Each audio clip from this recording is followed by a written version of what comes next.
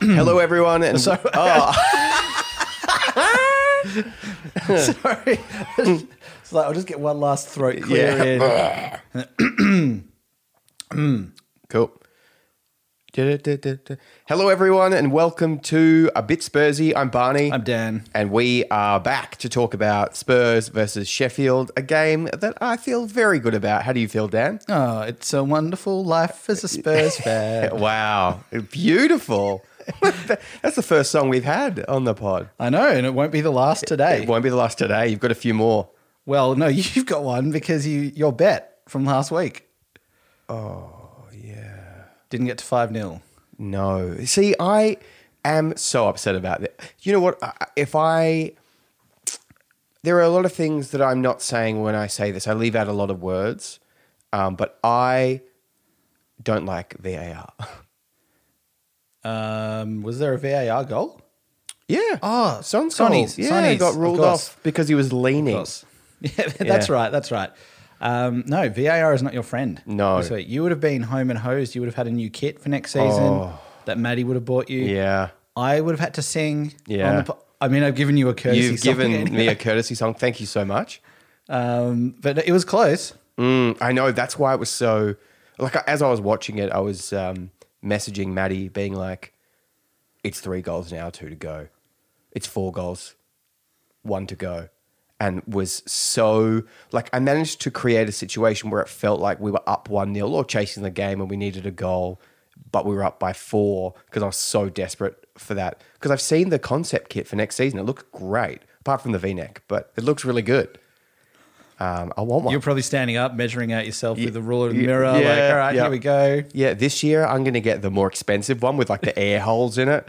What is it as well? The skinny fit, the tight fit, whatever it is as well. Yeah, yeah, I want one of those.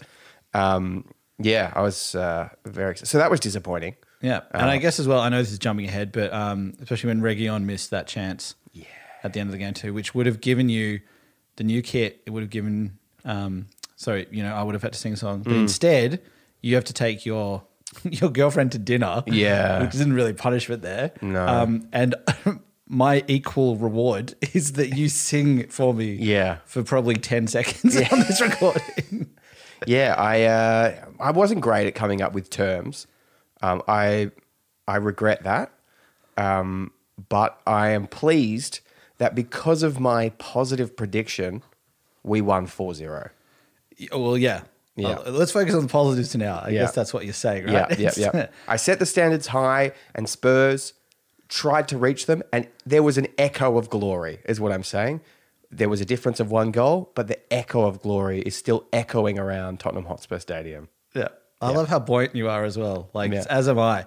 Like, it's so nice, I guess, after the last, the last pod was after the Carabao Cup final. Yep. And I think we were both feeling a little bit, just a little bit down about how that went and how that all sort of played out. Yeah. And then, to have a commanding win. Yeah. And look, some people might say, you know what? You played the bottom team. Mm-hmm. Some people might say they are possibly on track to be one of the worst teams in Premier League history. Yes. I don't like to look at those sides of things. No. I just want to look at the positives of that. It was a 4-0 thrashing.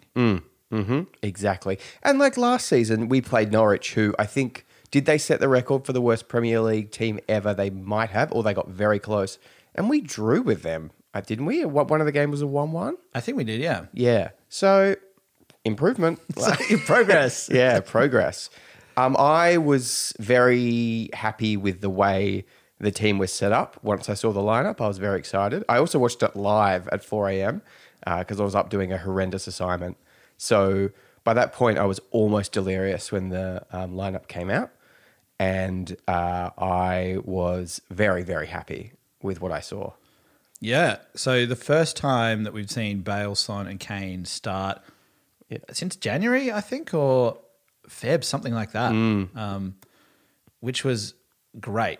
And then to see Delhi back in the fold as well. Yeah, very exciting. I was a little bit surprised about that. Yeah, me too. Just because, it just didn't seem like maybe we didn't really know, I guess, 100% where Mason stood on Delhi. No.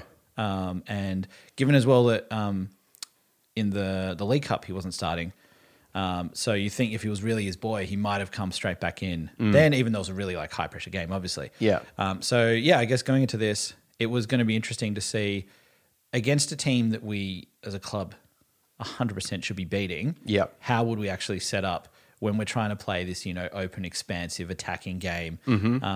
And Ryan Mason, was talking about the club's DNA and all that sort of stuff. And so it seemed like this was really the game to see what his version of that was. Yeah, exactly. It really gave, shone the spotlight on him, gave him the floor. He was center stage. I couldn't pick one, but they were all occurring in my brain at once. I love Gio Lo Celso so much, so I was very excited to see him start. I am a little worried that we haven't seen Bale at all since Southampton. What I have read from, Alistair Gold, the club, he's like the mouthpiece really of the club, I'm pretty sure. He insinuated in an article that they weren't very happy with Bale's performance at Southampton, which is why he hasn't played in the last 2 games. See, that seems, unless there was something that we don't know, like if he said something in the dressing room or if there was something in the aftermath that had been said. Yeah. Like, just because a player doesn't have necessarily a great game, to then cut them out of the League Cup final, cut them out of playing the bottom of the table. Like, we couldn't have played 2 more different teams in terms of where they are in skill, class, league position over these 2 games. Yeah. And for him to not feature at all in either of them, like, you feel like he's got to have done something that really annoys Wright. Yeah. Because like, even in this game, you'd think there'd be a cameo for Ndombele. Surely. Yeah, we were up by... I want to continue with this conversation, but I do want to break some breaking news that has just happened, and that is that Jose Mourinho is the new Roma manager from the start of next season. Really? Yeah. Right, all right. Yeah. Okay. He hasn't wasted much time. No, he hasn't. In an interview the other day, he said he wasn't considering another managerial appointment. All I have to say is, suck in Roma. Yeah, it'll be great actually to see how it goes for him going back to Italy. And because now, like, we've spoken about, we feel like Jose is kind of done in the Premier League. Absolutely. So it'll be really interesting if he goes to. Imagine if he goes to Roma and he turns them into this like absolute like incredible title force next season. Yeah.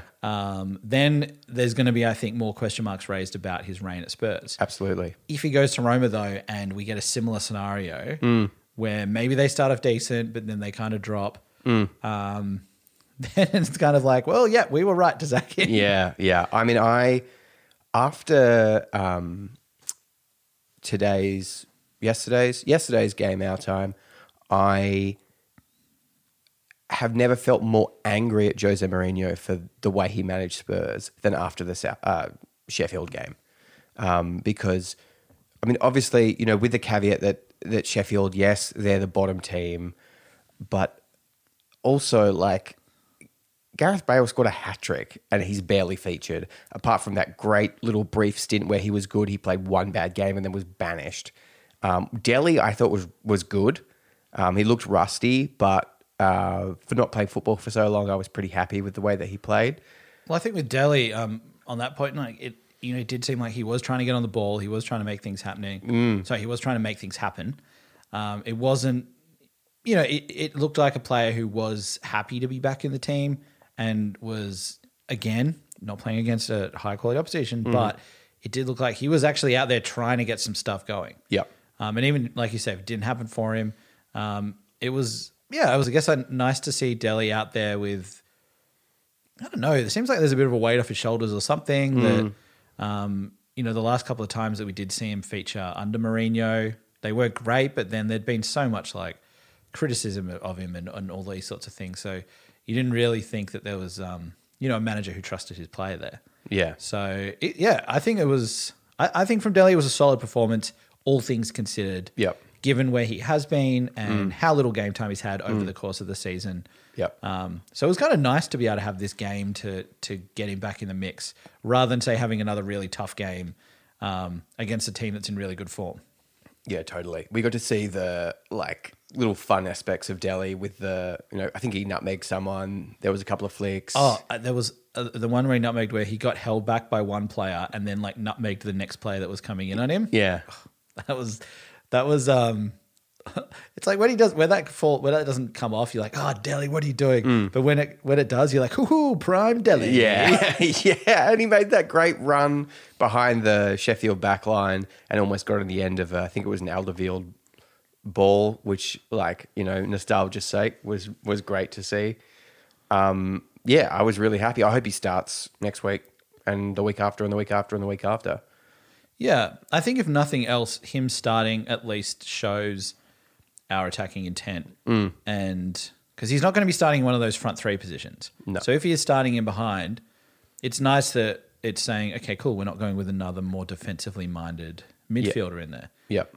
We are actually going with, Delhi, who I think he gets through more work than we actually realize in terms of his defensive work overall. Yeah. But you wouldn't call him a defensive player by any stretch. No, you wouldn't. Yeah. So it's kind of nice, I guess, to have him in there, even though, Lucas has played well in various sort of aspects and doing what he does. But it does feel like, in a way, Lucas is more of like a defensive forward player. Yeah. So yeah, I agree. It was really nice to see him there, and if he does keep playing, it'll mean that we're having a go and we're actually trying to attack and putting teams on the back foot for once, which was so nice to see. It was bizarre. I mean, I loved it, but it was so bizarre to watch. Like I think it took us a little bit to warm into the game, but also it took me a little while to fully comprehend that we were trying to keep the ball. We were trying to pass the ball. We weren't trying to just rush the ball forward and launch counterattacks where there wasn't one to be launched. It was great. It was really good to watch. Yeah, I almost feel that the only player who seemed to not look like they didn't really know what they were doing was Reguilon. Yeah. And maybe it was because he hasn't been really, unleashed attackingly like that for a long time or playing in that system. But, he was still getting forward. He was trying to get forward. He was running around a lot. Yeah. I think it's really interesting with him, how well he was playing at the start of the season. And then he dropped off quite a lot. Yep. And I think he's still at a point now where maybe he is showing still a bit of immaturity. And there are a couple of times, especially when he was trying to press in this game, where he was just overcooking it a little bit too much, a little bit eager, a little bit over eager, sorry. But at the end of the day as well, I'd kind of prefer that than us sort of sitting back. Oh, yeah. It's nice to see us going forward and making mistakes rather than playing so sort of defensively and coy and relying on one or two chances in a game where we have to execute them perfectly in order to win. Exactly. It was so good to see us keep the ball, recycle possession, go forward. The chance doesn't work out for us. We then press, win the ball back, recycle. But it was cool. This is great. And the craziest thing, Jose Mourinho, I'm assuming, will never listen to this podcast, but I would love to just tell him. Well, we can't be sure. We can't. He may. Yeah, that's true. Yeah, that's true. We could be trending in Rome. We don't know. That's true. Yeah, that's true. We could be trending in Rome. Well, Jose, if you're listening, you might have noticed that the defense kept a clean sheet, and they also kept the XG to 0.5, and both Toby and Dyer didn't look suspect at all. They both played good games. They didn't have a lot to deal with, but that's the second game in a row. I can't remember how they were at Southampton, but the second game in a row where they've both been good. And it's if you don't have pressure on you for 70 minutes, trying to hoof the ball out of the box, then you're probably not going to make as many mistakes. Yeah, and I feel like it's one of those things that Dyer was looking good at the start of the season when he was playing in that system where there was a lot of pressure on him. But I think once you then play like that for so long and then you try and play without trying to absorb all that pressure, and you then lose track of what you're trying to do, which I think up until recently, a few games that Dyer had and he came back in, he was kind of just a bit all over the place. Yeah. But I think now he's come back and the last couple of games, he's been solid. I saw he also was quoted as saying that he thinks the criticism on him has been a bit unfair. Yep. And that he hasn't actually played. He doesn't think he's played that badly, or he thinks he's made a couple of mistakes and he's just been jumped on for those mistakes. Right. Rather than admitting. Well, us admitting that defenders are bound to make mistakes. And Yeah. sometimes that. So I don't know. I think overall for the season so far for Dyer, he's shown moments of promise, but then he's also shown some moments where he has kind of looked a bit out of his depth. Yep. As well. So I agree with you. He's played. He looked good in this game. But it's that thing where I guess it's like, if our defensive pairing next season was Toby and Dyer, I think we're probably going to struggle for a whole season if that's what we're sort of going for. Absolutely. I agree. I still think Dyer has no idea what's happening behind him at all times. His passing out of the back is very suspect. But with the way that we have been playing and, having Gio and Højbjerg Højbjerg really to receive the ball out of defence, who is he's not a great passer, but he's a safe passer. Like you can see when he receives the ball, he checks both directions as he gets it. So he knows where the play is, which is, whenever he has the ball near our defence, I'm not worried he's going to give it away. I'm like, he's going to make a good choice. And then Gio is as I said, I love Gio. Great option to bring the ball forward. And such a clever player that I was really happy with their midfield pairing. What did you think of them playing together? Because have we seen that before? Gio and Højbjerg in a double pivot? I don't know if we've seen we probably have at some stage, but I can't remember. But actually, maybe we haven't. We haven't for a while, at least. We haven't seen, because I think the recent times we've seen Gio has been with Ndombele and Højbjerg. It's the three in there. Yeah.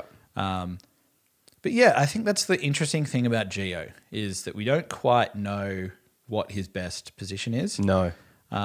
Whether, he's got a lot of positive attributes in both sort of roles. But, previously in his career, he was playing further forward. He was scoring a lot more goals. Yep. And he's, like you're saying, he distributes the ball relatively well. He carries the ball relatively well. Not quite as well as Ndombele can. No. Yeah. But yeah, it's kind of interesting. I genuinely don't know what I would do now if you just said pick your prime starting 11. Yeah. I still feel like I prefer Ndombele playing deeper to just get that ball, progress it, Dembele style, Yeah. And then I think, maybe Gio, if he is playing in a more attacking role, he can still offer those defensive qualities. So, he's always going to work hard. Yeah. He's going to get those little rat tackles in. Yep. Love that. But yeah, it's really interesting. How are you feeling about where would you play him? I ideally would want, because I agree with you, I love Ndombele so much and he's such a talented player. And the thing about him and Gio is they're both such clever players that they make intelligent passes. They try things that you're are creative. They make creative moves. And ideally I'd want a midfield three, although every time we've seen that, after everyone has been waiting for that to happen, when we've seen it hasn't been very good. If that could work out, I would play a three. And then I don't know what I would do further forward because I'd want Dele as well and I'd want Bale and Son and Kane. So, it's very hard to choose. I'm guessing what I'm hearing is you would prefer to rewrite the rules and allow 12 players on the field. That's correct. And then we can satisfy all of these scenarios. What if instead we could have 12, but we have one less substitute on the bench because Harry Winks isn't in the team? I love that. It was I thought you were going somewhere with it. Yeah. Actually having a point, maybe not a serious point, but something. And then I realized this is just something to pull up Harry Winks. Yeah. yeah. And I should have seen it coming. Yeah. I walked straight into that one. Look, I think Winks is on borrowed time. Yeah. I know you are was going to say, what's the opposite of diehard fan? Enemy? What, you're Winks' enemy? Yeah. You are Winks' nemesis. Yeah. Mm-hmm. I know that they would bring you nothing. Like you couldn't get any more joy in your life, I think, than seeing Winks leave the club. Is that right? Yes, that would be phenomenal. That would be phenomenal. I would love to see it. First day of the transfer window, Winks is leaving. That would be fantastic. See, Yeah. I was just going to say, I feel like if Jose was still in charge, Winks would be gone. Yeah. But now Mason's given his mate a bit of a go. So it's really, I don't know. I think now it's up in the air because, Harry Winks, I'm not Kane. Just feel whenever we say Harry, we always mean Harry Kane. Yeah. Because there's oh, Winks, who's like, he hasn't played. Who is that? But Winks, he's probably thinking that he can play his way back into the team a little bit now. I love as well that noise, I think, on every episode we've made where Winks has come up. We've That had noise has like the happened? Barney grumble come up. But I honestly think that there's a chance he could stay now. It also probably really depends on how quickly we make a move for a new manager. Yeah. Because I think if we get, like, my fear with our manager search is that we wait too long and, we get through, then Euros happen and everyone's all occupied with that. Mm-hmm. Then we get through Euros and then we're back to sort of preseason. We're back, like, it feels like it's a manager coming in then. There might be some players that they still manage to, like, sneak through into their plans and maybe last another 6 months or a year. Yep. And I think Winks could be one of those. I think so too. Given as well if Mason's going to be playing him for the rest of the season. Yeah. I think the problem with Winks is that when managers come in and watch him, they see the idea of this guy that can keep possession and passes the ball laterally. And they go, oh, that's useful. But the other side of it is that he is a defensive sieve. Like, he is terrible defensively. He doesn't know where to position himself on the field. He's got no clue. He's terrible at tackling.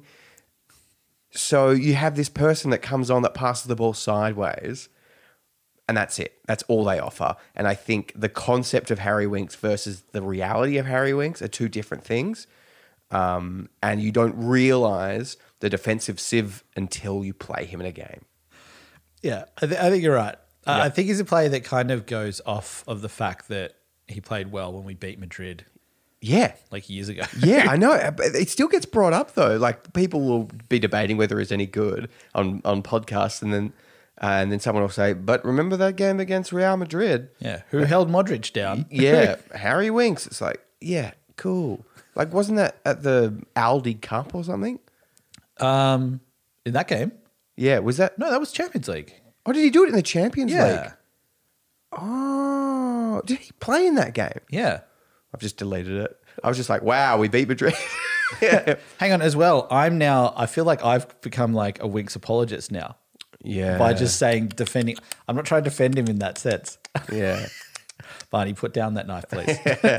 On the topic of apologists, I am a firm supporter of Serge Aurier in the sense, I know he makes so many frustrating errors, and in the cup final, that tackle, I still, like, talking about it now, I'm feeling hot. I feel hot with anger with how stupid it was. But credit where credit's due, he was really good in this Sheffield game. 2 assists. 2 assists, yeah. And he looked calmer in the back, maybe because he didn't have a lot to deal with. I was going to say maybe because he didn't have to defend. Yeah.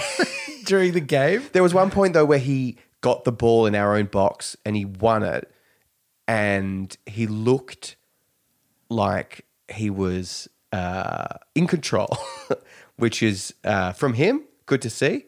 Also, the fact that he played so well and he's fasting at the moment is pretty amazing. Yeah. That was a nice little moment to see him get his, so got some fluids in, got that little like energy gel or whatever it was. And it looked like there was a pack of like I thought for a second they were like chocolate coated almonds or something. Yeah. They definitely weren't. But I thought that, and then I thought, that's nice. They're bringing him these little treats. Yeah. They're doing that so he can break the fast and get some energy going, get some sugar in. But yeah, he did play well. I think the thing I feel about with Aurier is when he does have those moments in the box, he either makes a move which is like prime Maldini, Yeah. and like just strips a defender effortlessly, wonderfully, and then starts bringing it forward, and you're like, oh wow, or he just makes it's the catastrophe, waiting to happen. Absolutely. And I think that's what I can never feel.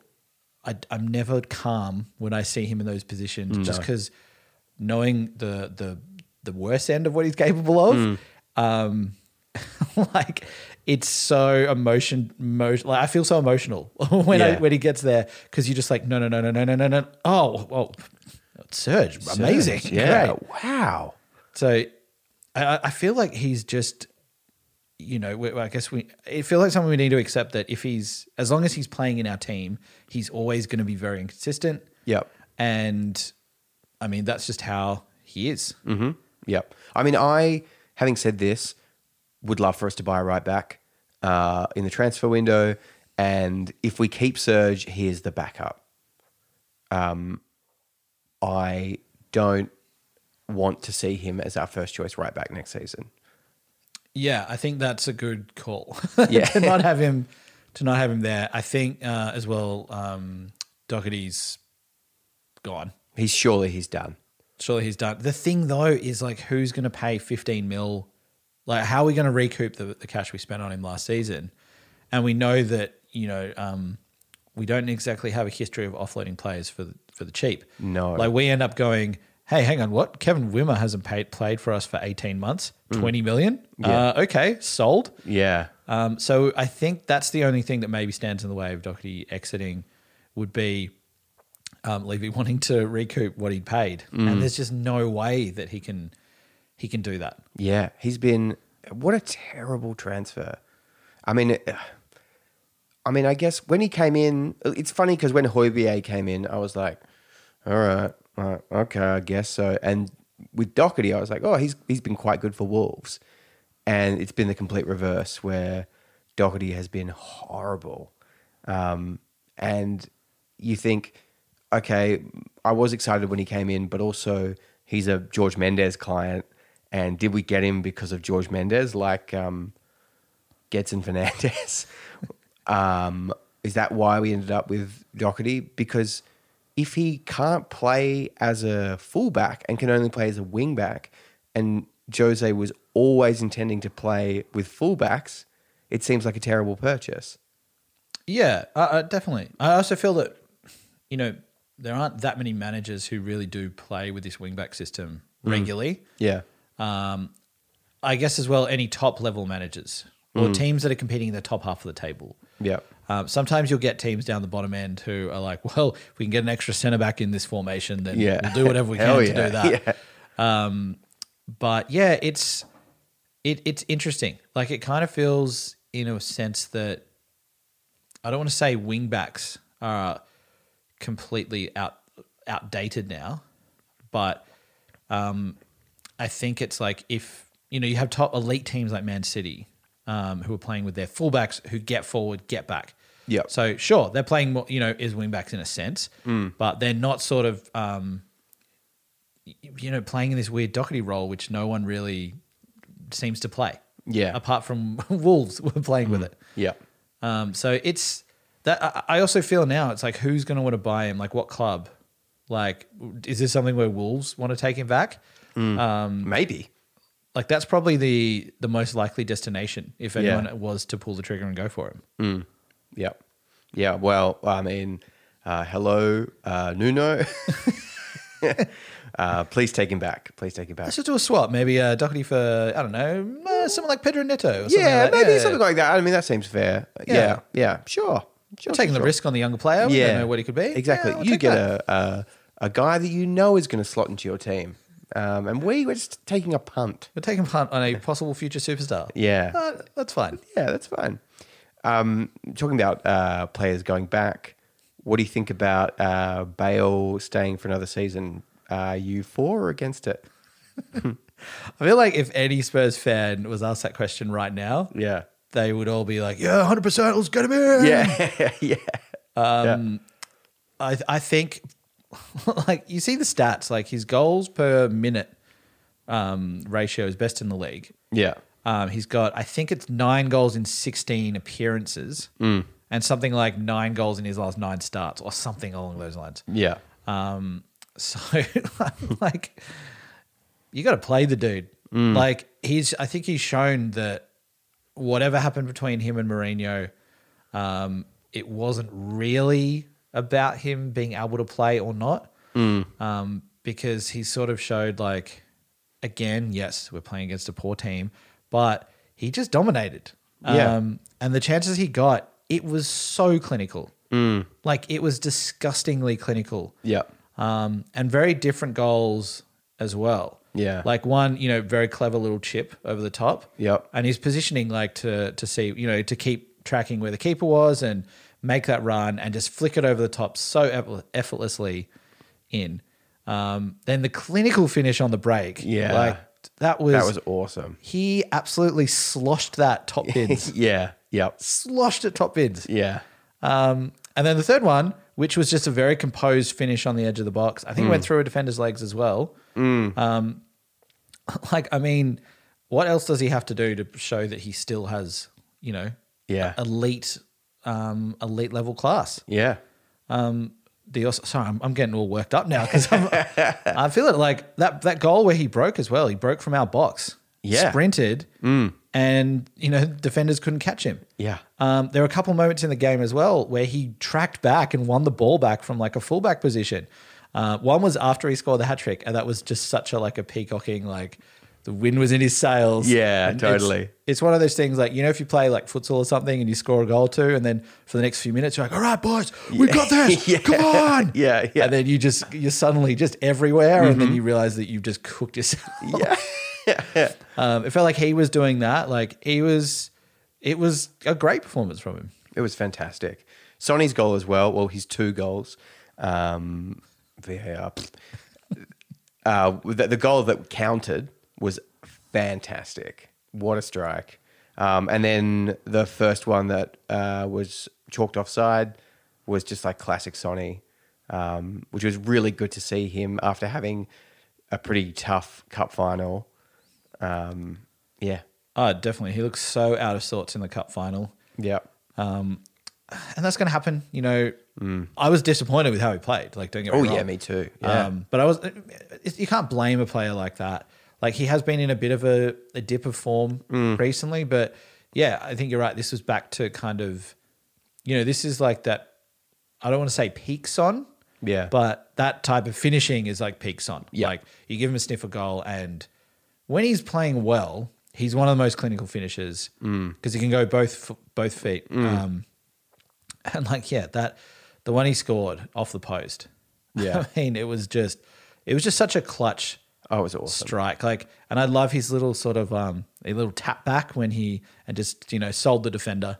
Yeah. And then just to bend it round in off the post. Like it was great, and it was really nice, like you say, to see him have that moment, especially after what happened in the cup final. Yeah, totally. The one surprising aspect was no goals for Harry Kane, and he was pretty cool. Like, I don't know how to interpret his game because he was pressing, he was running around. He didn't look like he was being inhibited by any kind of ankle injury, but also there was some very un-Harry-like. There was a miss in particular that was like as the ball was coming to him. This was in the first half. He skied it, and as it was going to him, I was like, I'm so sure this is going to be a goal. He went Johnny Wilkinson and put it through over the top. Yeah, he did. He did. He's also probably the only rugby player I know. He might also have retired 10 years ago. Yeah, But yeah, that was like shocking. Like that was kind of like Sissoko level finishing. Even look, it was on his left, but again, Kane's someone who scores with both feet for fun. But yeah, that was very, like you're saying, it was very uncharacteristic. From him. There was another moment where he turned one of the defenders. I think it was Bulldog maybe. And he turned him with I love when Kane turns players because he doesn't really have that dribbling skill. So he just does he just taps it to the side. Yeah. And then I think Baldock just fell over. And then Kane again on his left struck it back across goal. Yeah. And it kind of just rolled through. It didn't really have much power. I don't want people to listen to this and go hey, stop criticizing Kane. Yeah. Have you seen how many goals he's got? Yeah, of course. Yeah. But we're just saying it just seemed like something was still just a little bit off about him because he usually at least sort of, challenges the keeper. Oh, totally. with And those ones. you think in a game like that where we were so dominant that he's going to want to have an absolute feast and push his numbers up, for Golden Boot. And he didn't. But, like we said with Son, good players still have bad games, and maybe this was just a bad game, or he might just have a lingering niggle still from that ankle. Yeah. Yeah. Yeah. It's, we're not going to win 4-0 and then criticize Kane. Yeah. Yeah. That would be, that would be our ghosts from last week still feeling bad about something and trying to mope around. But yeah, I think it's just not, maybe it's just not 100% yet. But I'm sure he'll be back, next game, and he'll want to wrap up the Golden Boot. Absolutely. This season. He'll want to wrap up the assist boot. The Golden assist boot. Ball? Is that what it's called? No, it's definitely it's definitely Golden Ball because it's Yeah. the Ballon d'Or, which is I think it's a ball or something. Whatever they get given for the assists. Yeah. I was going to say a little hand, but that's completely incorrect. Yeah. That'd be Golden Glove. Yeah. For the keeper. We'll look into this. Yeah. We'll come back. I did want to actually declare, in terms of looking into things, I found an educational video about XG, because every time we bring up XG on this podcast, both of us are we have no idea. It looks good or bad or whatever, but we don't really know. I'm going to watch it for next week, and I'm going to report my findings. Okay, I'm glad that you said you're going to watch it for next week, because I panicked because I was I haven't seen this video. Yeah. And now Barney's just going to school me on XG and make me look like an absolute fool. Oh, you're still not allowed to watch it, because I'm not I'm allowed still to. going to Okay. come in and be so Dan, here's the deal with expected goals. So you're going to become our pod's XG expert. Yeah, the most really you'll be oh, I thought it was quite a good goal, and I'll be XG was actually really high for it. It wasn't very It would have been weirder for us to miss it. Yeah, it would have been weird. Actually, statistically, it would have been weird enough. Yeah, if it had missed. And technically, in that, and you're just gonna be Bunny, I don't want to do this podcast anymore. Yeah. All right, that's what I have to look forward to. Right? Barney torpedoing the podcast. Torpedoing the podcast. I wanted to segue there with something about Gio Lo Celso looked like he took a torpedo to the face. How was that? Okay. Yeah. All right. Let's talk about that, because that is probably one of the most ridiculous decisions I've ever seen. Yeah. It's one of those replays where sometimes you see a decision and you see the replay and then you watch it, and each time you're okay, no, I see, maybe it wasn't as bad.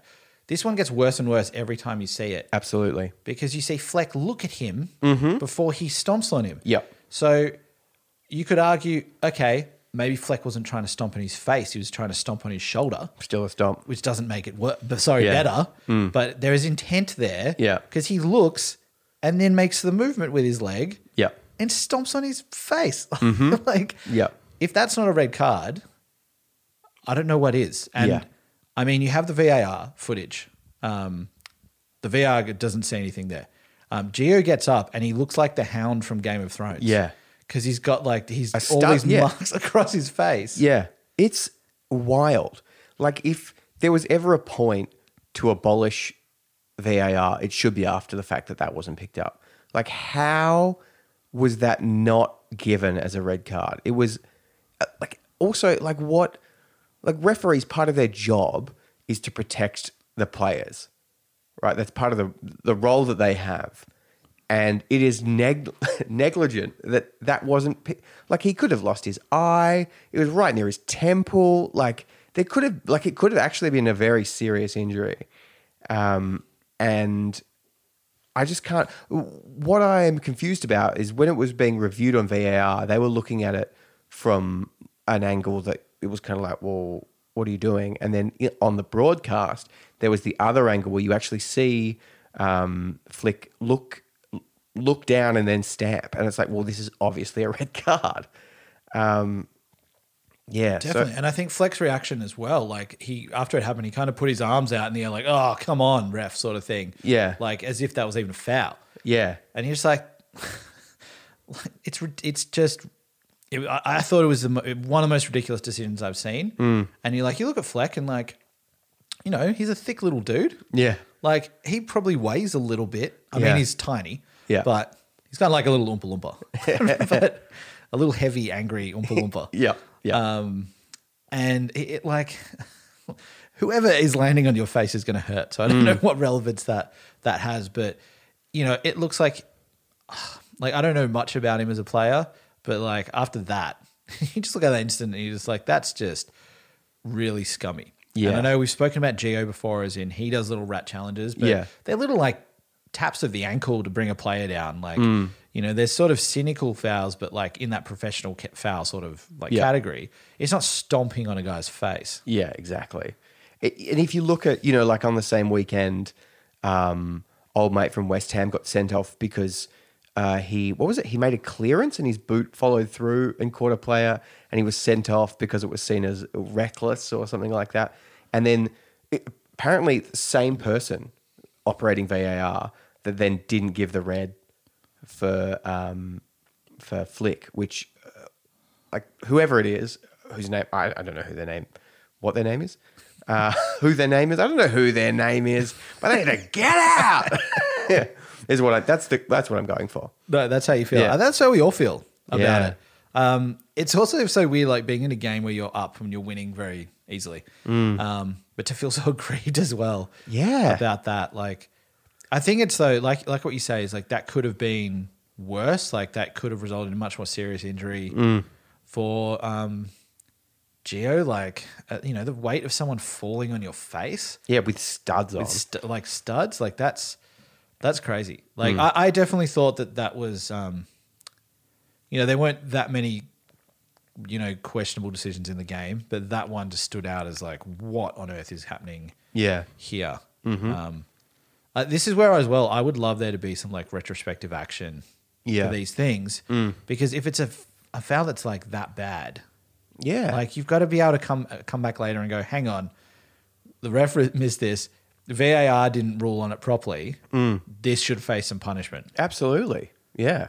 It's a very serious offence. Like there needs to be something. Something needs to happen.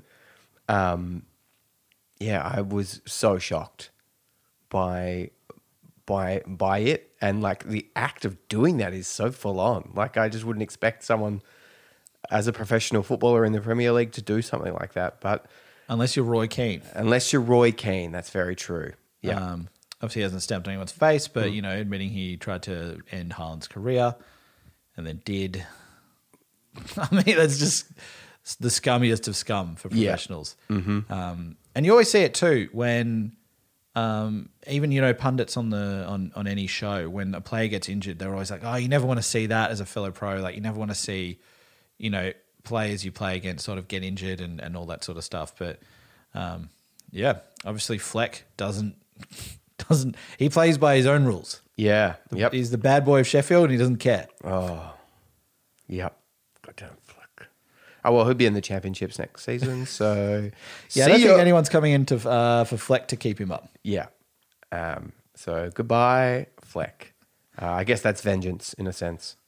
Yeah, I think so. Yeah. Yeah, look, I think that... I was going to say, yeah, just wrapping up on the referee calls. I know you mentioned the offside from Son. Yep. It really does feel like that offside rule should be revised a little bit. Yeah. And this is not just because this was one against Spurs, because at the end of the day, that goal not going in wouldn't have changed the result. No. It would have affected my life. But it would have affected your life. Yeah. But, you know, it wouldn't have changed the result. That's true. You know, 99.999% of Spurs fans who didn't make stupid bets. Yeah, they'd be fine with it. Yeah. But it just feels like there's like we get it that they're trying to make these decisions with VAR, but I think, back in the day before VAR, there was always the thought that you give the benefit of the doubt to the attacker. Yeah. And if you weren't sure it was offside, you wouldn't call it. Well, that's what you're supposed to do anyway. Yeah. And it just feels like what are you really adding to the game by stopping goals like that being scored where you have an attacker who's trying to make a run. So they're naturally having to lean forward to make that run. And then a defender is just standing there. Yeah, exactly. Doing that. Like, I kind of feel like there's, it's difficult to say, daylight has to be between the attacker and the defender because then you get a lot of questionable decisions that someone would probably be a bit too far and you'd say that should be offside.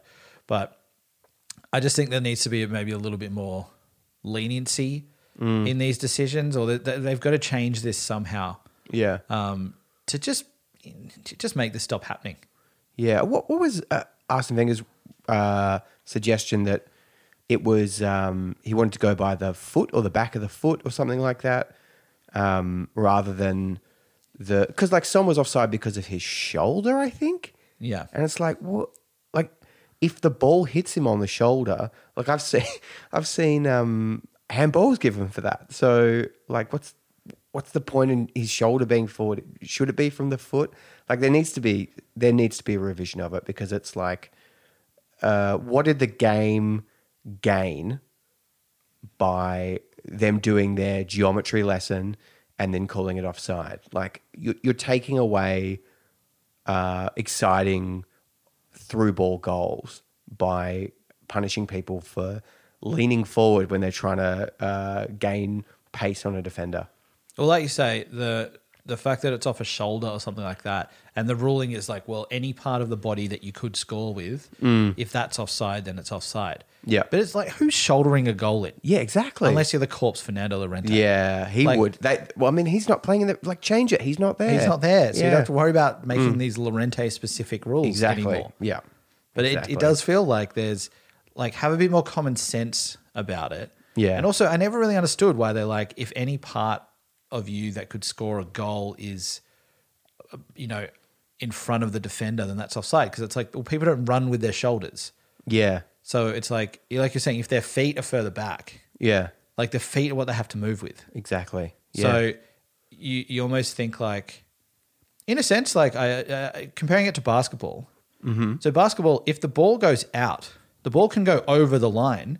Yeah. But you just can't be holding the ball and having your foot on the ground outside of the court. Yeah. So the ball can go out, can go technically out but stay in the air. Yeah. And then you can sprint after it, jump up in the air, throw the ball, get it back in. Mm-hmm. And it seems like something like that, which there is that little level of leniency, and it's easier to kind of manage because you're like, well, if the ball goes out because someone's holding it a bit, like what's going to happen there? Yeah. If someone is actually stepped outside of the court, they're going to get that extra advantage of space in whatever situation and anything.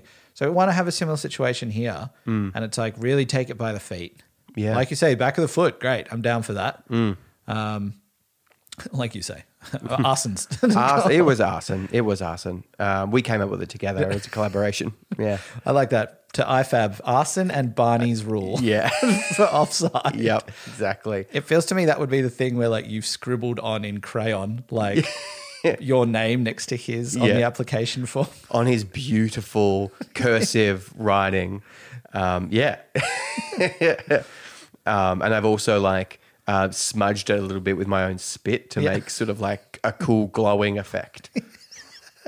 Yeah, and IFAB like, well, yep, great. Wow, this checks out. What a great piece of literature, football literature, literature. Excellent work. Yeah, look, if you crafted an offside rule that was then considered football literature that people would read, like that must have been the most beautifully written rule. Yeah, it ever was. Existed. Oh no, sorry. I talk about it like it hasn't been done. It has been done. I apologize. Yeah, it's in verse. We did write it in verse. I can't wait to see the live performance of it. Absolutely. At some small community theatre. Yep. We booked a hall. We booked a hall in Glenroy. It's very exciting. Yeah, obviously it can't happen until the borders open and Arsene can come, but when it does, I'll let everyone know. Yeah, I guess that's what's holding you back right now from this is the borders aren't open and international travel is not permitted yet. Yeah. So Arsenal can't come. Exactly. That's the only reason why it's not happening. Yeah. Yeah. Well, But that's what we got to look forward to in a few months. Exactly. Once yeah. travel opens all up again. Yep. Look, and enough about me. Next game, we have Leeds. What are your predictions? Win. Yep. Solid win. Solid win? Yeah, Leeds don't threaten me too much because they attack. Yep. And they're weak defensively. Yep. And that's like literally Leeds. Yep. As in, they attack, they play quite exciting football going forward, but defensively struggle a lot. Yep, that's very true. I have some trepidation towards the game because I'm worried that if they press us too much and we're fragile in our brand new possession-focused structure, that could cause problems for us because we saw in the Man City game with the amount of pressure they were putting on us and we couldn't move the ball, basically. I mean, obviously Leeds are not Man City, but it concerns me. Having said that, though, the counter-argument to that is that I thought the Manchester United were going to absolutely destroy them, and they drew 0-0. So, who knows? I'm predicting a win as well. Yeah, I guess, again, my blind optimism points me to go for a win.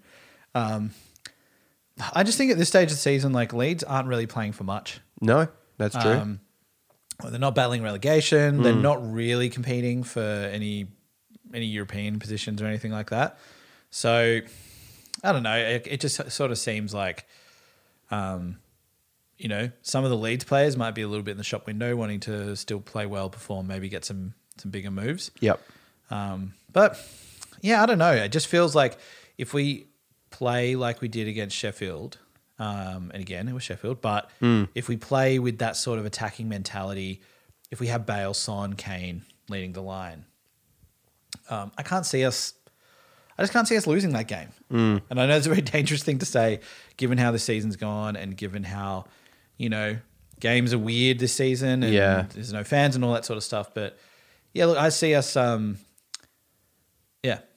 winning that. And I was just going to say, that given that there are no fans, apart from at Man U. Yeah. Yeah, plenty there. Where, that was interesting. It was. Yeah, that was wild. It was cool.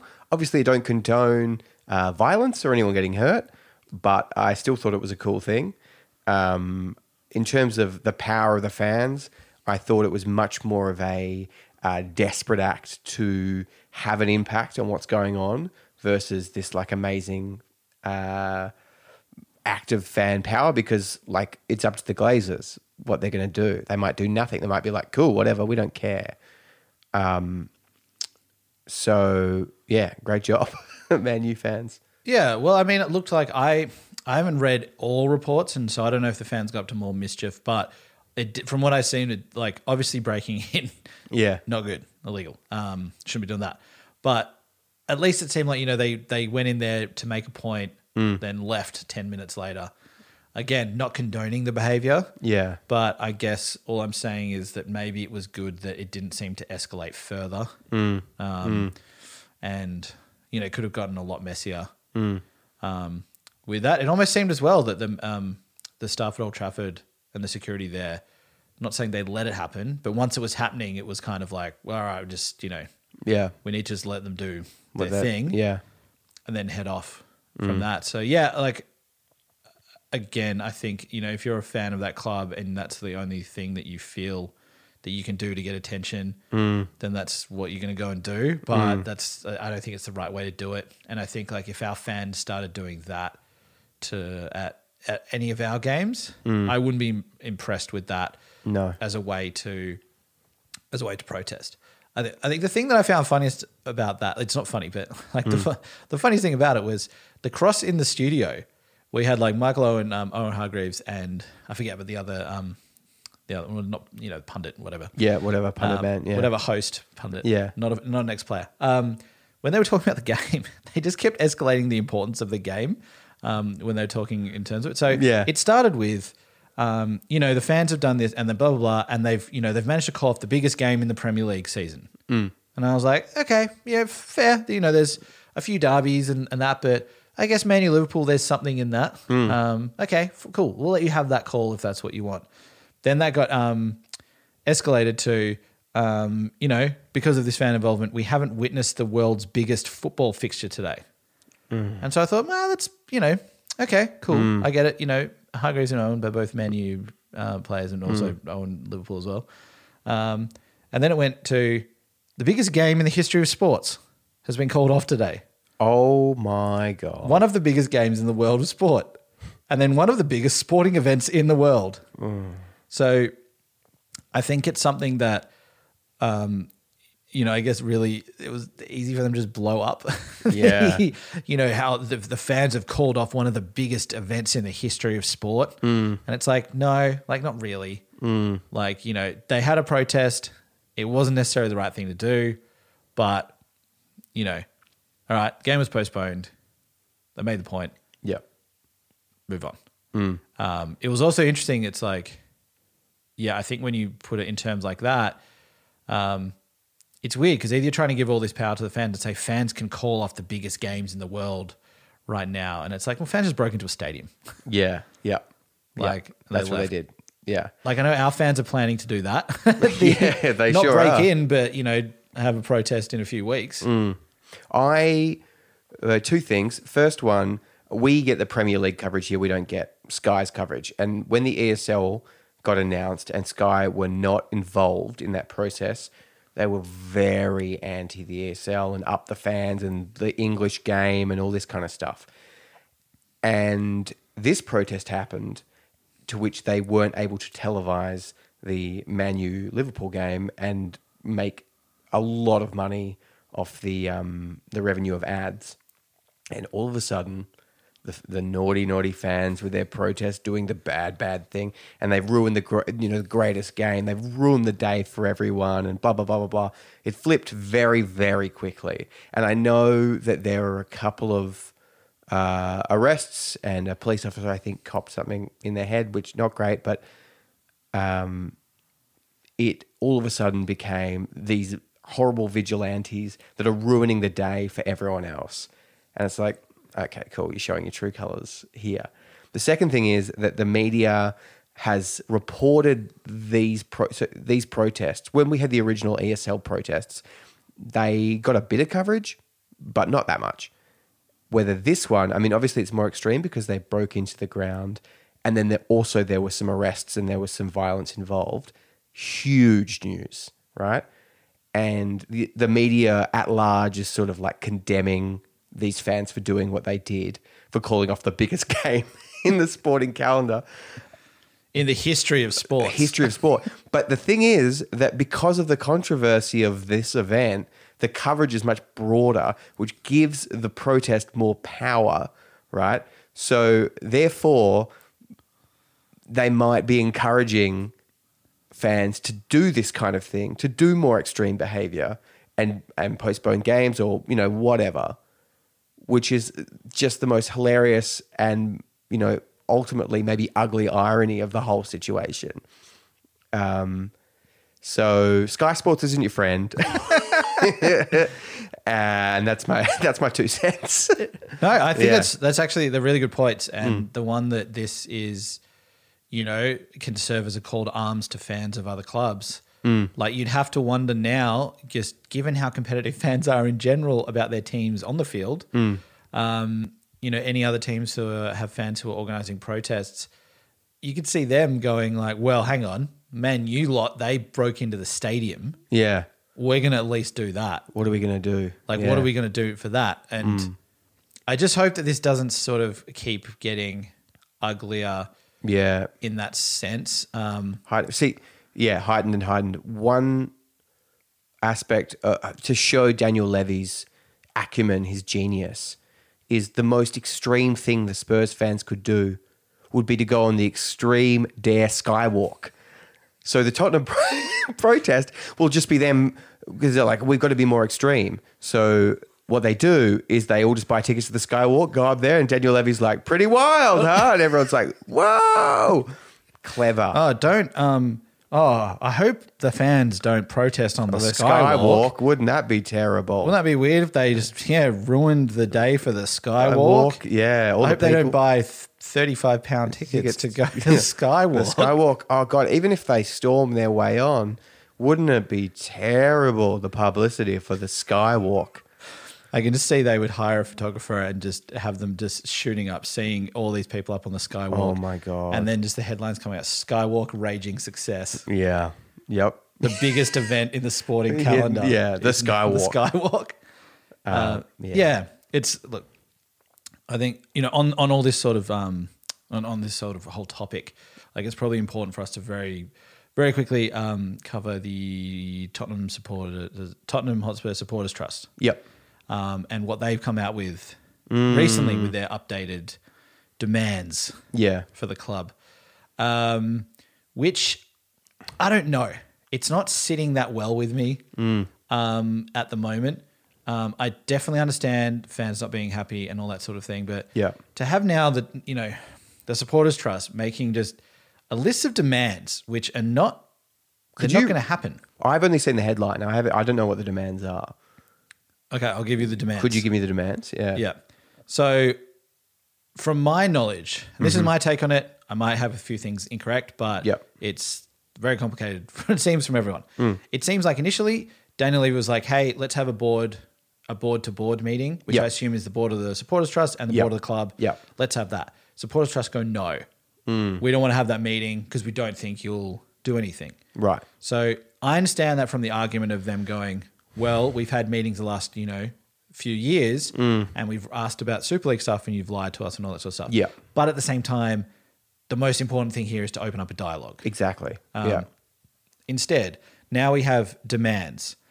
And one of them is just reiterating the point of like replacing the executive board. Yep. And it's like this will be the first step toward building trust between the board and the people and all that sort of stuff. Yeah. And this will help repair the reputational damage that has been done to our club. Right. I can't see the whole board getting fired and replaced over this. Yeah. Like it's just not going to happen. But also, who replaces them? Like, you're just getting a different bunch of people that you have less knowledge about who act in the interests of the financial gain of the club. Like, it's not, to me, replacing the board, there is no action. Oh, definitely. Like, yeah. It doesn't like, it seems more like something to show of like, here's change. We've replaced the board. That's it. Nothing else changes. You're replacing them with like shark-eyed, is that a saying? Shark-eyed businessmen. It's not like Mother Teresa, the Dalai Lama, and Gandhi are coming onto the board. Like, totally. Yeah. So that doesn't really address anything. If we replace the board with other board members who the board should, it doesn't really do anything. Doesn't do anything. The second point was the owners should be making a public comment saying that they will cover all costs that are in like any fines associated joining ESL. Yep. And that shouldn't come out of the club money. It should come out of the owner's money. I agree with that. I agree with that. Yep. Mm-hmm. Good point. Point 2, solid point. Yep. We'll take that one. Then here's point 3, which goes back to the people on the board. And it's like the board should include independent directors whose sole purpose is to protect and promote the interests of the football club, not its shareholders or owners. Yeah. And it's like, to an extent, you could say, okay, protect the interests of the football club. But the football club is owned by people and the football club is a business and everyone that has shares in the club, like that's how business works. Yeah, exactly. You would need, for that to happen, you need this independent government regulator to which there must be somebody, like someone that works for the Heritage Council that's protecting the identity of a building or whatever. You need that coming from they're paid by the government, they are independent, and they have some kind of say. You can't just have some like that's how it needs to come to, basically. Definitely. Yeah. And see, that's on the next point, point number 4, proactively and positively engage with the government's fan-led review to rebalance the current ownership structure in favour of supporters. You're an owner, you're not going to do that. Yeah. You're not going to say, all right, let's rebalance it in terms of like favouring supporters in terms of us. Yeah. Again, the government needs to make those sort of calls. And I don't think, I just don't. We just can't demand like you own this club. You need to give us the club. You need to give us the majority of the shares. Yeah. Like it's. I think that it's just like they're just kind of weird demands to just like, this is what we want. We want to own the club basically without buying the club. Yeah. So on point 5, there's just one another point left, and then that's all the demands that they have. Oh, great. But then the next one, which I find is more interesting, is commit to full prior consultation with supporters on key non-playing and coaching decisions, and to introduce a system that requires the consent of supporters for these decisions. And that goes on for a whole bunch of different bits and pieces. And they're saying they want season ticket holders, One Hotspur members, people from the supporters clubs, all this sort of stuff. So again, it's like, so now we're suggesting we just put like anyone on the board. Yeah. Again, it's not going to happen. Like what, multi-billion-dollar company is just going to go, okay, cool, let's replace half the board with some members from supporters groups. Yeah. Like it's just not going to happen. Yeah. And it's like, I don't know necessarily if that should happen, because like who's going? Who is it? Just like, are the supporters trust electing someone themselves? Like is the board of the supporters trust just picking someone? Yeah. Like how do we know that they have, the actual interest of all the fan base intact there? Then the last one is just again like commit to the creation of a share ownership structure that broadens ownership of the club, and could provide an injection of cash. So then after this, like their sentence is, we invite the club's owners to meet with us to implement the 6-point plan above. Right. So I think the whole point here that I'm trying to make is I understand that we're all angry about certain things. Yeah. But I think if we kind of have, what is represented as our main supporters lobby, the supporters trust, and I'm not sure how their board is even elected. Like if they are even elected, or if it is just the board who's just there, who sort of runs that. I just don't like all these demands being made from, the supporters trust to try and represent the values of all fans that are being made. And the fact that now it feels like we're creating more divisions between the club and ourselves. Yeah. And we're having now going with the official supporters group going, no, we're not meeting with you. Here are our demands. You have to meet with us to implement them. As opposed to like, we need to just keep the dialogue going and keep working towards things. And I think with all the, there's so much, there's still so much like outrage about like ENIC out, levy out, all that sort of stuff, protest planned, all this sort of thing. Like, I just fear that now it's like we're getting such a division between fans of the club as well, because people are so pro levy out and ENIC out, and they don't, like, you can't rationalize with them. Yeah. You'll get people who, defend everything that Levy and ENIC have done, and you can't rationalize with them either. Yeah. So it just feels weird, I think, to be a Spurs fan at the moment, given that, I can't remember having the supporter base as divided since I've supported the team. Yeah. Yeah. I think a big product, not a product, a stimulus for the division is Jose Mourinho, because you really had that division between people that were like, get him out, and other people who were like, he's the greatest. And there were people in the middle, like I would count myself as someone in the middle of that, who was like, well, I hope this works, but I think I was in the middle too. Yeah. I like the blockbuster of Jose, but also, by the end, it's like, get him out of here. This is not working.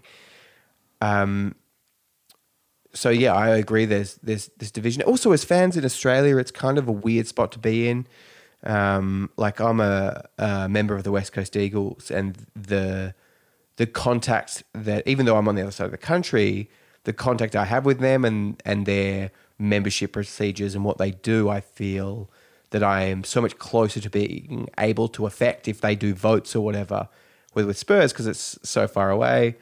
I feel disconnected not only from the board, but also from the Supporters Trust as well. There is a really good podcast, The Extra Inch, did with the Supporters Trust, that I would recommend listening to.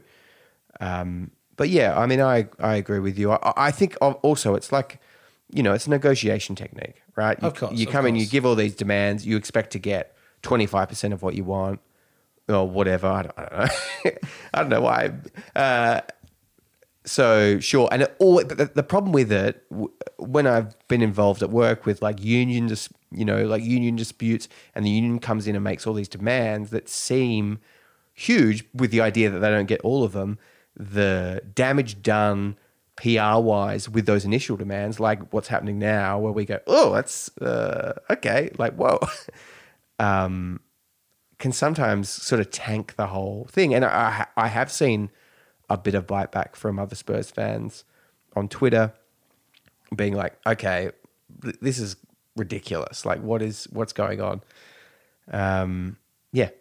Yeah. No, look, I think you make good points about all that. And yeah, it is, we are somewhat removed from this to an extent. And, this is not also saying that like all of these points are bad points to raise. Yeah. But it just seems like,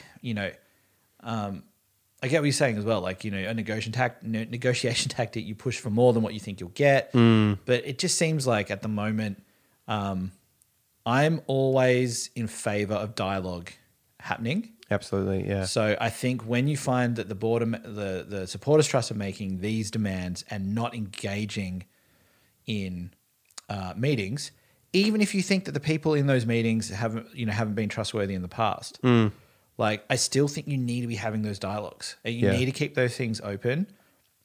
If they were saying these things, saying, hey, we're meeting with the board, this is what we've been requesting, this is what we're pushing for, I still think some of the demands in there, it means you're not really taken seriously because they're just a bit too far to even be like a negotiator. It's like, that's just unrealistic. You don't want a flat out rejection where they're not going, okay, we'll meet you here, where they're just going, that's a ridiculous demand. What are you talking about? Yeah. Yeah. And then I think, again, in the overall, scheme of things, we just think that, okay, we magically change the owners, we change the board.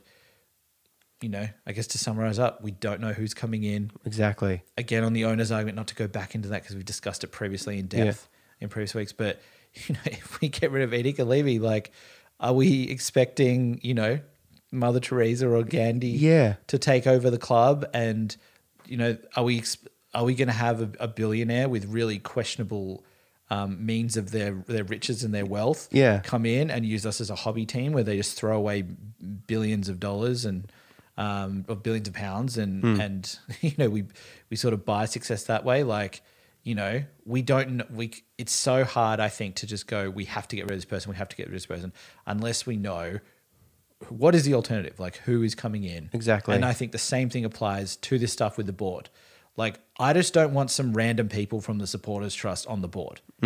Like, if people end up going on to the Spurs board, like, I think we need to know who they are before we're calling for action to replace these people. Yeah, it's also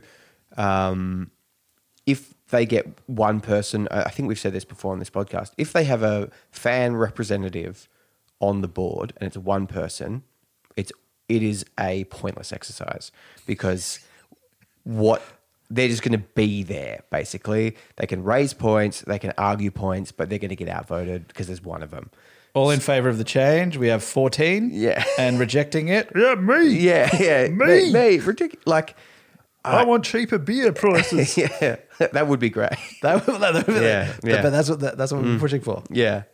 So I don't know. It's also messy because if ENIC were to sell, like, we could sell to a sovereign, like to a state power, right? Like Saudi Arabia, where it's like, oh, they do some pretty terrible stuff. Or we could sell to someone like Mike Ashley, who is so much worse than ENIC. Or we could... The Glazers. Or some American, like we could have... The interesting thing about the Glazers, which they brought up on the Guardian podcast, is in terms of spend, United are second to City. Right? And part of the the distaste around the Glazers is that they've taken a lot of money out of the club, but they've also spent the second most amount of money, and they've done terrible deals. Don't get me wrong, awful deals, and they've been taken advantage of, and like that needs to change for sure. I'd be furious if that was Spurs. But when you look at somewhere like Spurs, where we're not the second most spending, it's like, guys, come on. Yeah. Like, who do we want Tom Hanks to take over? Yeah. I mean, and I just picked Tom Hanks as like, someone that everyone seems to love. I'm sure Tom Hanks ran the club. Well, actually, who knows? Yeah. I'm not even, why is my mind seriously considering Tom Hanks as the alternative that we have? But who owns a football club and is widely loved by the fans? Like, I know there was a guy that, did he own, was it Cardiff? Oh, yeah. And he died, and it was a big deal because the fans loved him. Or was it, am I getting that very wrong, and it was Leicester? I can't remember now. No, Leicester. Leicester. He died in a helicopter crash. Yeah, that's right. And the Cardiff incident was, I don't know what happened to, but if the owner, he might have died as well, but he came in and changed the club's colours. That's and right. Sort of things. And they hated him, yeah. And tried to redesign the logo and all that sort of stuff. Oh, didn't he change? They were going to be, because they're Cardiff City, right? And he wanted to change them to Cardiff City Tigers or something like that. Yeah, it was something I think to go red, which is, obviously in a lot of Asian countries represents a sort of a powerful and lucky color. Yeah. And then I think there were just a few other changes, which was just like, I'm buying this club, I'm changing these things. And it was like, oh, well, hang on, what are you doing? Back away here. We got some of that. We got someone who comes in, buys a club and tries to do those sort of things. Yeah. Yep. Tom Hanks wouldn't do that. No, I don't think he would. Tom Hanks also brought his coronavirus to Australia, though. So maybe not such a nice guy. Well, yeah, true, but he also survived it. So maybe he showed us that we should be standing up to coronavirus. Yeah. We can fight it and we can get past it. So maybe he's back in the nice guy books. Wow. Yeah, that is so many perspectives. Hashtag Tom Hanks in. Hashtag Tom Hanks in. I reckon we should call it there. Hang on. Yeah. We're not going to call it there. No, but I just figure once we've hit the Tom Hanks, that's the end of the road. No, I agree 100% on what you're saying, but yeah. Like in Game of Thrones, a Lannister always pays his debts. Oh, okay, I've got the song. Funny, I view you to be of Lannister heritage. Thank you. How long do I have to sing for? Did I specify that? Do you have a song in mind? Because I've got a request. Oh, I was just gonna make one up. Oh yeah, that's good. Yeah. But can you make sure that we get a mention of Bale in there? Sure. You can go for as long as you'd like. Cool. I'll just go until I run dry. Yeah. Okay, ready? This song is a tribute to Gareth Bale and also our dear friend Rob. I'd once went wearily down the lane, saw Gareth Bale, what a mane, a bun so high, a bald patch underneath, scores a hat trick, so neat. Thanks, Gareth. Goodbye. But maybe hello if you stay. Thanks, Gareth. Thanks, Gareth. Goodbye. There you go. That's the song. So I had a waltz. I was doing a... That was perfect. Yeah, that was perfect. It sort of turned into I a will waltz. applaud. Yeah. That was more than I ever could have imagined. Thank you. You transported me back. I felt like I was listening to I was overhearing my 5-year-old son, who doesn't exist, but like I had a 5-year-old son who was just singing themselves to sleep, so joyous and happy that Bale was back and they didn't want him to leave. So that was great. Thank you. Thank you. Now we're done. Great. Now I have to take my girlfriend out for a $3 gazillion dinner. I didn't say my Leeds prediction. I'm going to say no bets. Can I have it in song form, please? The song's over. I'm going to say 3-0. 3-0? 3-0. We will win 3-0. You were sounding very skeptical when we were talking about it earlier. And then Yeah. 3-0 is a very powerful scoreline. Yeah, I've decided that I'm going to go with big score lines because if 3-0, we might win 2-0. So, yeah. Okay, great. 3-0. Yeah. And then if that's incorrect, we'll have another song next week. Oh, God. If that's right, I'll give you a song next week. Sounds good. The rolling bet now. The which is- rolling bet. We're going to see like on the podcast chart, as soon as we're like, and now the song, people just stop listening. Guys, yeah, drop off at the very end. Yeah, it's weird. You guys only go for like another minute or two, and everyone just cuts out there. Thank you very much for listening. We'll be back after the Leeds game, which we'll be watching live because it's 9:30. Hopefully, we can also break our duck. We have not watched a game together where Spurs have won. No. Oh, So hopefully, this will be the one. yeah. I believe. I've been Barney. I mean, yeah. This has been a bit Spursy. We'll see you again next week. Have a beautiful day, night, afternoon, morning, or lunch. You've been listening to A Bit Spursy. Follow us on Instagram, Twitter, and Facebook. Email us at hello@abitspursy.com and subscribe via your usual podcast platforms.